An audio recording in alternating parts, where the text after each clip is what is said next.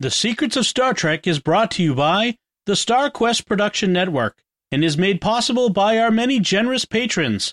If you'd like to support the podcast, please visit sqpn.com/give.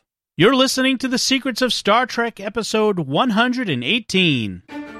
Captain to bridge. Spock here. Make it so. Surrender is not an option. Attention crew of the Enterprise, this is James Kirk. We are all explorers, driven to know what's over the horizon, what's beyond our own shores. We would have helped you get home if you had asked. That's who Starfleet is. Hi, I'm Dom Bettinelli, and you're listening to The Secrets of Star Trek, where we discuss the hidden layers and deeper meanings found in all the Star Trek TV series, movies, and more. And today we're discussing the Discovery episode, Into the Forest I Go, the fall finale for the first season. Joining me today on the panel are Father Corey Stika. Hi, Father Corey. How's it going? Very good, thanks. And Jimmy Aiken. Hi, Jimmy. Howdy, Dom. Folks, if you have not yet done so, please subscribe to the podcast in Apple Podcasts, Google Podcasts, Stitcher, TuneIn, your favorite podcast app, or at the SQPN YouTube channel, where you should also hit the bell to get notifications of new episodes. So, as I mentioned, today we're talking about a first season Discovery episode. We're still making our way through those. But I just want to let you know, coming up, October 15th, the new season of Star Trek Discovery, Season 3, is coming. And when it drops, we'll be talking about it every week. Each new episode we'll be talking about, so that following Monday you can hear us talk about the most recent episode of Star Trek Discovery Season 3. So you have that to look forward to. And so if you have no other Star Trek fans who are not yet subscribers to The Secrets of Star Trek, let them know. This is the time. Get in now. Don't miss any. So, but we're talking about Into the Forest I Go, which, as I said, was the end of the first half of the first season of Discovery. And this is the point after this at which Discovery got good. Yeah. Ish. Ish. I mean, it has its highs and lows this first half of the first season, but it really hits its stride in the second half of the first season. Well, and this is, we had discussed this way back when we just did kind of the quick overviews of season 1 of Discovery. But there was such turmoil in the first season Discovery. We had Brian Fuller, the famous director, producer, right, fired. And that's when Kurtzman came in. And this was my speculation, and I know I'm not alone in this, is the first half of the first season was Brian Fuller. The second half of the first season was when Kurtzman came in and changed everything. A very different feel. And that's why the two halves of the seasons are so dramatic. And I don't remember if they had originally planned to have the mid-season break like they did. Because they had, if I remember right, a month and a half. Month and a half, yeah. So there was a significant period between the first half and the second half, which we didn't see with season 2. Right. Well, and because you had Michelle Yeoh come back, which was a brilliant idea, and you lost Jason Isaacs eventually, but that's more to the end of the first season. Yep. I don't think I like Jason Isaacs in this, so that's not I don't think necessarily a commentary on him. I think one of the things that if it was Brian Fuller's idea, which was a good one, was the whole Voq-Tyler thing. I think that was great. So I wonder how much of a difference it made in terms of overall plot. I'm sure that the new showrunner changed things, and definitely the direction was different in season 2. But I don't know, and I know he changed things on the small level in the second half of season 1, or at least once he arrived. But in terms of the major plot beats, I don't know that it was different, because you had always had the same actor playing Voq and Ash Tyler. Yes. Right. And that was right there in the first half of the first season. So I think that was originally, that reveal was originally planned. Well, that's what I mean. I think that was good, that Fuller came up with that. Yeah. Okay. Also, I think we were always headed to the mirror universe. Right. Yes. Because they've been setting up, since they first introduced Captain Lorca, they've been making a deal about his eyes and needing to take those eye drops. And they've always had he's got this secret torture lab and stuff like that. That's true. That's true. Yeah, that's true. I do agree with that. Absolutely. It's just, there's a tone to the second half of the first season that is so dramatically different. And, it's things that commentators notice that it is a little more respectful to canon. Again, there's still arguments. People are still arguing about whether or not Discovery is canon, but there's a little more respectfulness to canon in the second half than there was in the first half. Yeah. Little bit. There's a difference. There's definitely a difference. So let's talk about this episode, Into the Forest I Go. The episode title comes from a quote from the naturalist John Muir. The full quote is, "And into the forest I go to lose my mind and find my soul." So the writers of the episode say they chose it because they believed it especially reflected Michael Burnham's journey over the past 8 episodes. I'm not sure. I'm not sure I follow, but that's okay. It's more Stamets, if anything. Yeah, because Stamets is the one who loses his mind.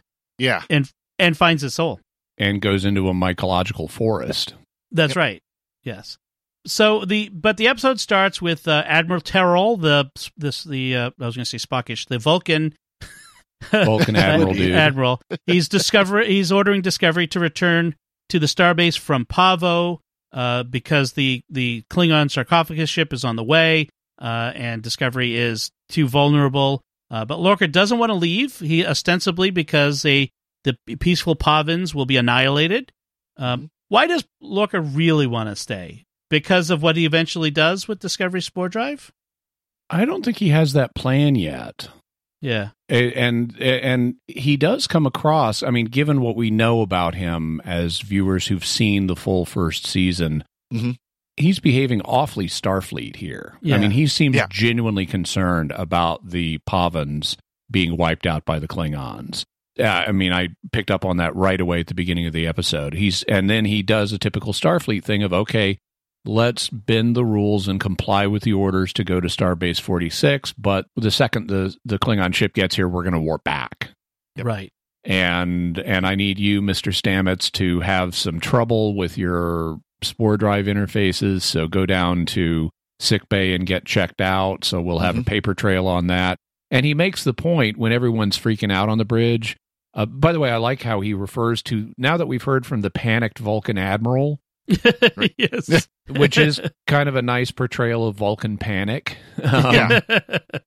But after everyone's freaking out about, we're really going to Starbase 46, he's like, come on, folks, I have no intention of reaching our destination. Here's what we're going to do. But if you're going to break an order, it's a sound policy not to look like you're breaking an order. It's the classic, we'll get there as quick as we can, Admiral, but boy, we can't push the warp drive past warp 5. It's just, it's going to take, there's too much damage, Is there static on this line? I can't hear you clearly. Yeah, exactly.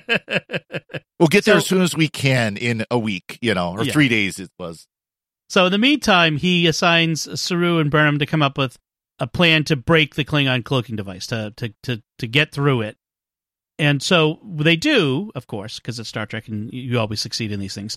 And so they're going to exploit minute imperfections in the cloaking device. And there's all sorts of technobabble about how that's going to happen. The net effect is they got to beam over and plant a couple of transmitters on the ship to let them exploit those imperfections. But because it would take days under normal circumstances for enough data to come through, instead they're going to come up with a way for the ship to accelerate that by making 133 micro spore jumps to map the Klingon cloak in 4 minutes instead of 4 days. Right. So they're going to jump all around the ship of the dead from multiple angles so they can get readings on those transmitters from multiple angles. It's going to be like Bugs Bunny and Elmer Fudd. Boop, boop, boop, boop, boop, boop, all around them. So, meanwhile, Lorca, his part of his plan to, like you said, to delay, to have a reasonable reason for not using the spore drive to go back to Starbase 46 is, Stamets, go get your interfaces inspected in sickbay because something's wrong. And Stamets is like, oh, wait a minute. I don't want Hugh Culber, Dr. Culber, to look at, to examine me. Well, that's because Culber has figured out that something is changing in Stamets' brain because of he's the interface for the spore drive. And that's going to be a big deal coming up. So when Lorca proposes to Stamets doing these 133 jumps, because Stamets is like, I'll do one more jump. That's it. And then I'm done. I can't do it anymore. And Lorca's like, no, I need you to do 133, and here's why.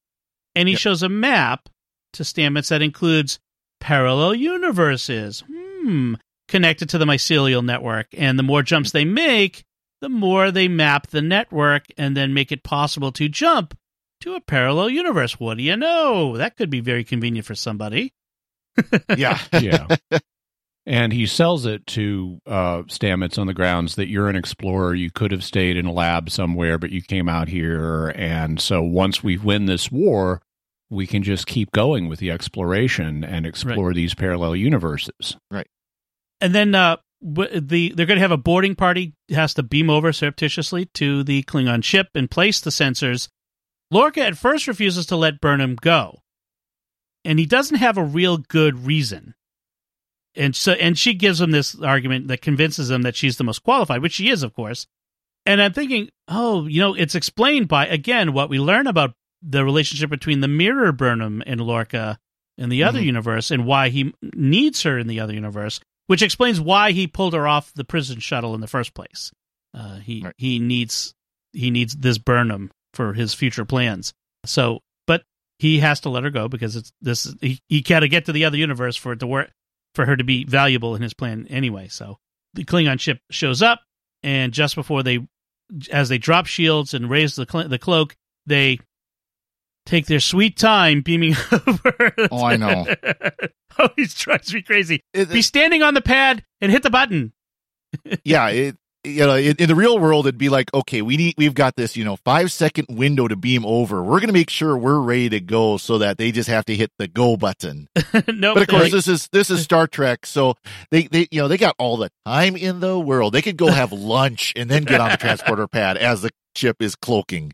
Right. I do like how they crouch down to make themselves smaller targets and have their weapons already in their hands raised, ready to fire when they beam over, in case they beam into a spot where there are people. Finally, somebody's ready to beam into a dangerous situation. So they beam aboard. They place the first sensor. It goes according to plan, because of course it does. Perhaps blinking lights and beeps aren't the best idea for a secret sensor. Big noticeable connection to USS Discovery established. Yeah. I mean, you might as well have the AOL like boop, boop, shh. You've got new mail. What this really reminded me of, and then after they get it set up and it establishes the connection to Discovery, it's like awaiting second probe. Yes. And it's like, okay, we're using Alexa to set up our home network for the smart home lights here. That's right. And then it continues to beep and blink. Beep, beep, yep. beep. Yeah. Anyway, as they're making their way through, they've got devices to mask their human life signs, which is, again, a nice little detail that it was always a problem before. But they say, there's another human on board.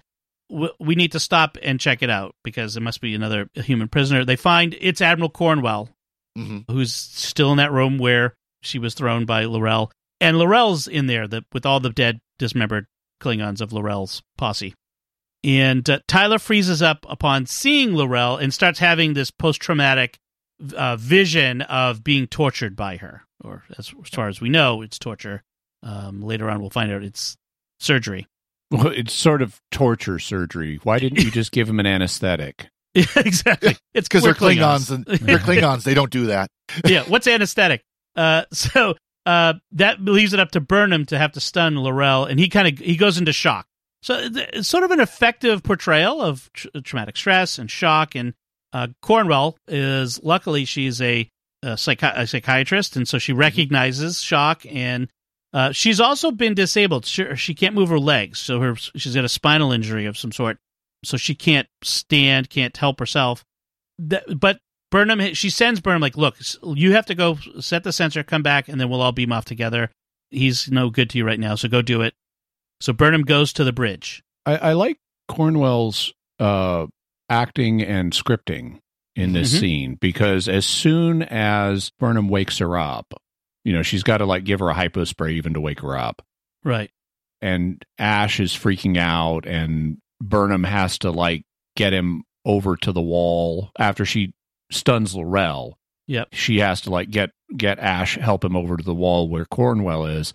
And Cornwell immediately, and she's saying, I'm Specialist Michael Burnham, and she says, state your mission, Specialist. Right. And that's a very, I really like that. That's very efficient. It's very military. There's obviously a reason that Burnham is here on the Klingon ship. So state your mission, Specialist. Right. And it's like, we've got to plant these things. Okay. And well, you're going to have to go do that by yourself because I've treated people with post-traumatic stress disorder and he's not going to be a help to you anytime soon. Yep. Right. Yeah. Very effective scene. And is at this point where Burnham calls Discovery and lets Lorca know that Cornwell is alive, which could be very bad for Lorca if she starts talking to other people. So you could tell he's a little like, oh, she is. Of course, you do have the typical Star Trek here, where the first probe gets put in some storage room that no one ever enters into, like ever, and puts behind boxes. The other one has to be right in the corner of the bridge where everybody can see it. Right. So she gets there somehow and places the second sensor, turns it on, and Discovery starts its jumping about like a jumping bean. And Stamets, meanwhile, is succumbing to the effects of the jumps. So you can tell it's taking a toll on him, and Culber is worried, and so is Tilly. Cole wants to warp away. The Klingon leader. Yeah. He wants to warp away because he realizes Discovery's jumps mean they're up to something. And by the way, thankfully, at this point, Burnham has opened her communicator, and the Universal Translator is translating for us so we don't have to listen to Klingon and read it on the screen. We can actually hear what they're saying. So he wants to jump away because they're obviously Discovery's doing something. And so Burnham says, which I would have hoped that Lorca and the others would have thought of. Like, do you think the Klingons just going to stand there for 4 minutes while you jump around them like a crazy rabbit? But yeah, they should be like firing an occasional low power laser beam, every fifth jump or something to make it seem like it's a kind of attack. Right. Mm-hmm. Right. So Burnham decides to distract them. She starts shooting, then says, I want to talk to Cole. She's, trying to delay him. So she accuses Cole of having no honor, says she was the one who killed T'Kuvma, and she knows how to manipulate Cole and get his sense of honor riled up. Well, it helps too that the first person she shoots is the helmsman. Yes, it's difficult. Go to warp. There's nobody there anymore. Never mind. I didn't notice that. Yeah, I did like, and this is nice improvising on Burnham's part. Keep the plan going. I have at this point in my notes lost track of taking notes because this actually got interesting enough. I forgot to take notes over part of this, and that's good. So that's a good sign. Exactly. So it's true. Sometimes I have to stop and backtrack when I'm doing this because I'm supposed to be taking notes. Tyler comes out of his shock just in time to defend himself and Cornwell from some Klingons who show up in the room. So he's coming out of it.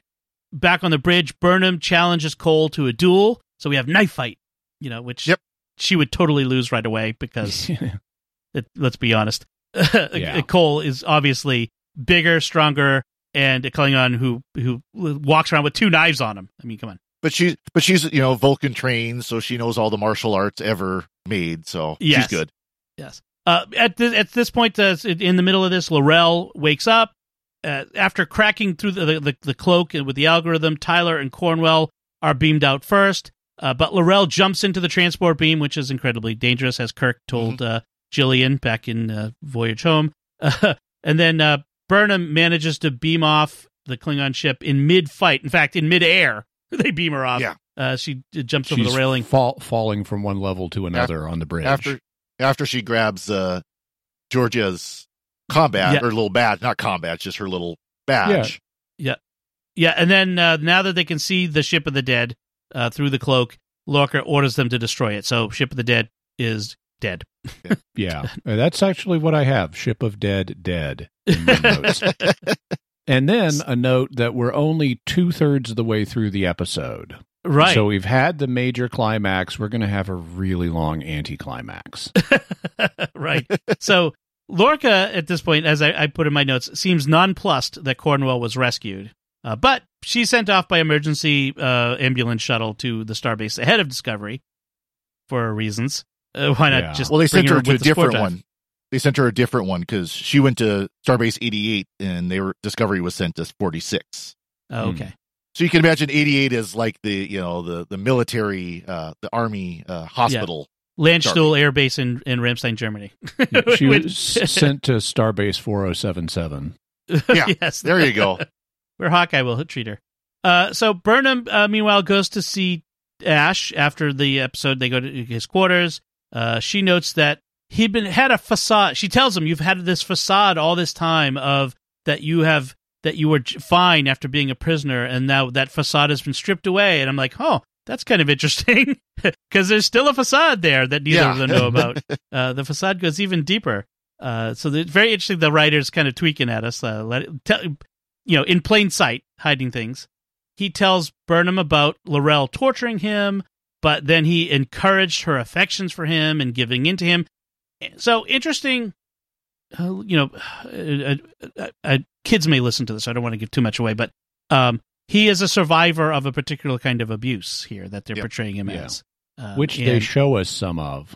Yes, unfortunately, a little too graphically. Yeah. Apparently, took 4 hours for them to film for some reason. Very weird. So, and they go in all kinds of other details in the story online, but unnecessary. I thought it was a little gratuitous, frankly. It didn't. Agreed. Yeah. Fortunately, it goes by fairly quickly. Yeah. Mm-hmm. So, meanwhile, Lorca manipulates Stamets into agreeing to one more jump. So this is where Stamets says, "I'll give you one more jump." Actually, it's not. I that's what I thought was happening. So Vulcan Admiral dude tells Lorca that we're giving you the Legion of Honor medal. And then we cut to the shuttle bay for reasons that it's pretty looking out the shuttle bay. Yeah. Yes. And you've got Stamets standing there, and Lorca comes up to him and says, "They're going to give me a medal for winning this battle, but it was all you, so I told him to give the medal to you." Right. And I thought, oh, how interesting. He's manipulating. Oh, and then he says, "Oh, and we're going to head back to Starbase 46 now. We'll do it by warp so you don't have to jump." And the Klingons are coming hot on for revenge and stuff after losing the Ship of the Dead. And I thought, oh, he's manipulating him into doing another jump. But he's actually not. Mm-hmm. Stamets says, "Oh, it's okay. If the ship is in danger, I'll do another jump." And he's like, "Okay, that's great. And then we can keep exploring after the war is over." And it's like, no, you don't understand. I mean, only one more jump ever. Right. So it's Stamets' decision to only ever do one more jump that forces the decision on Lorca. Okay. Even though up to that point you could understand this as he's manipulating Stamets, he's actually not. It's when Stamets says, "I'm only ever going to do one more jump," that Lorca makes the decision. It forces his hand. Because he's got the data he needs now, and maybe he would have wanted to wait a little bit before going from that point. But okay. Like maybe win the war that he's been fighting or something. Right. Exactly. And this is when Lorca says, "After this, it's a whole new chapter for Discovery." That's a little fourth wall breaking there. There's a couple of fourth wall breaks in this last couple of scenes. I mean, this should start to set things right. That's right. Yeah. So Tyler, after having his dream memory of L'Rell, that of the explicit thing, he goes to her in the brig where she says, "Don't worry, I won't let them hurt you." So it's not like, for some reason he feels compelled to go to her, and she doesn't treat him like, "Oh, you're a former prisoner who's now come to gloat over my capture." She's like, "Oh no, soon we'll be back together." Like, she's kind of like, so clearly she thinks Vok is remembering. She even says the word "soon" to him. Yes. Yep. Right.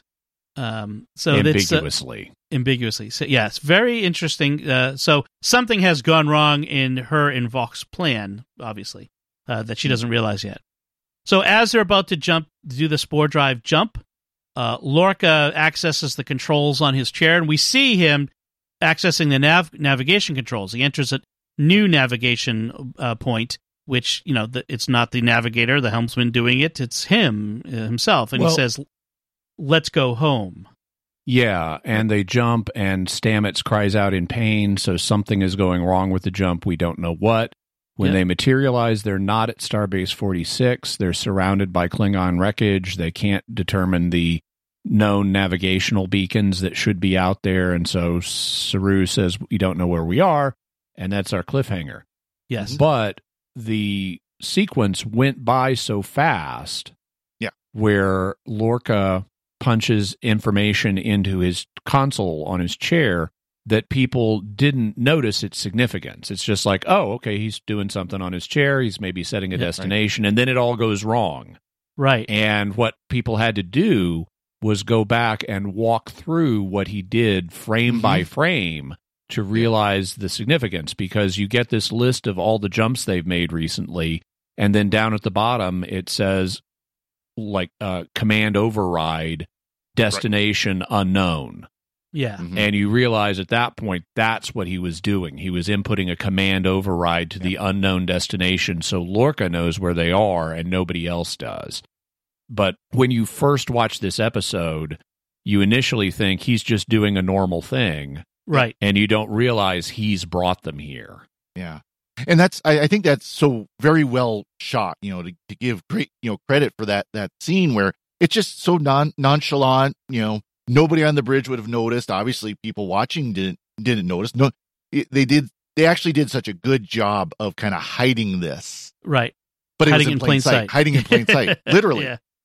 It was there. It's just and it kind of strikes me as you're talking, Jimmy, it's like this is something they could only do now with high definition that they could not have done the original Star Trek. TNG, DS9 would have been very difficult to do, to have that level of detail in the scene. Yeah. That if you just looked at it close enough on, big enough screen or zoomed in, go, oh, they just laid it right out there in front of you. We're also in an environment now where people have this on their recorders or they're streaming it, and they can go back and watch it the way you couldn't on broadcast television. Exactly. And we've got the internet, so the fans who catch it can alert those who haven't caught it yet. Yep. Right. The YouTube channels with all of the 20 Easter eggs you missed in the latest episode of Discovery. Which, like Lorca is wearing a comm badge. Like, that's not so much an Easter egg, but we'll go with that. Anyway, and they're in the midst of this wreckage, and we get the fall finale coming up, in the next half of the season. They don't really tell us much, but we kind of hang there. And this was a very quick discussion for us. I mean, we're only about half an hour into our discussion. Yeah. This was an action-packed episode. We don't, go over all the different bits of action. That's why it's short, because exactly. Action sequences and car chases mean nothing of significance is going to happen plot-wise until the action is over. Right. And there's some good action. As much as I stopped taking notes at one point. As much as I mock Burnham fighting Cole in a knife fight, it's still a pretty good action sequence, I have to say. I mean, it's and there's some good repartee back and forth. But it's interesting though how that this is probably one of the most enjoyable first season episodes of Discovery. Yeah, I mean, but it goes quick. I mean, I was surprised when I was watching it how quickly the episode went. It's like, oh, we're at the end of the episode already. Although the last third does drag a little bit. Comments about that. We get through the whole exploding. Ship of the Dead is now dead, and we still got a third of the episode left, and that did drag a little bit, but not too bad. It's like that classic Simpsons line from the Apu episode. Well, that seemed to wrap up much more quickly than usual, as Homer says. So, Father Cory, any final notes on this episode? Just kind of one interesting thing is, they're when they come back to Pavo, they spore jump out of warp, which we don't see. We've never seen before, and I'm sure they didn't put any thought behind it. But it's just kind of funny. They're at warp, and also, now we're spore jump. Oh, that's true. Mm-hmm. Yeah, Jimmy? Nope.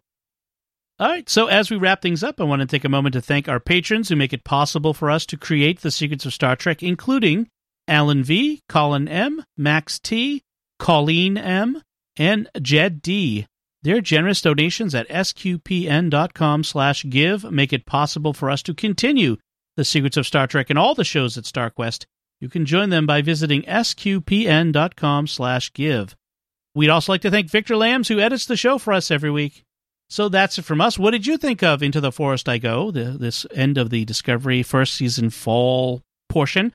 You can let us know by commenting on the show at sqpn.com/Trek or our Facebook page at facebook.com/StarQuestMedia, or send an email to trek@sqpn.com. We won't be coming back to the first season of Discovery until we've watched the third season of Discovery, as I mentioned at the top of the show. But I think it makes a nice little dividing line. We'll have a few other episodes of Star Trek in the other series before Discovery Season 3 begins. But next time, we'll be discussing the original series episode, Miri. Until then, Father Corey Stika, thank you for joining me and sharing the secrets of Star Trek. Well, thank you, Dom. And Jimmy Akin, thank you as well. Bonk, bonk, bonk, bonk. That's from Miri. And once again, I'm Dom Bettinelli. You stole my quote from that episode, Jimmy. No, just kidding. Thank you for listening to The Secrets of Star Trek on StarQuest. And remember, if you're planning on disobeying a direct order, best not to advertise the fact.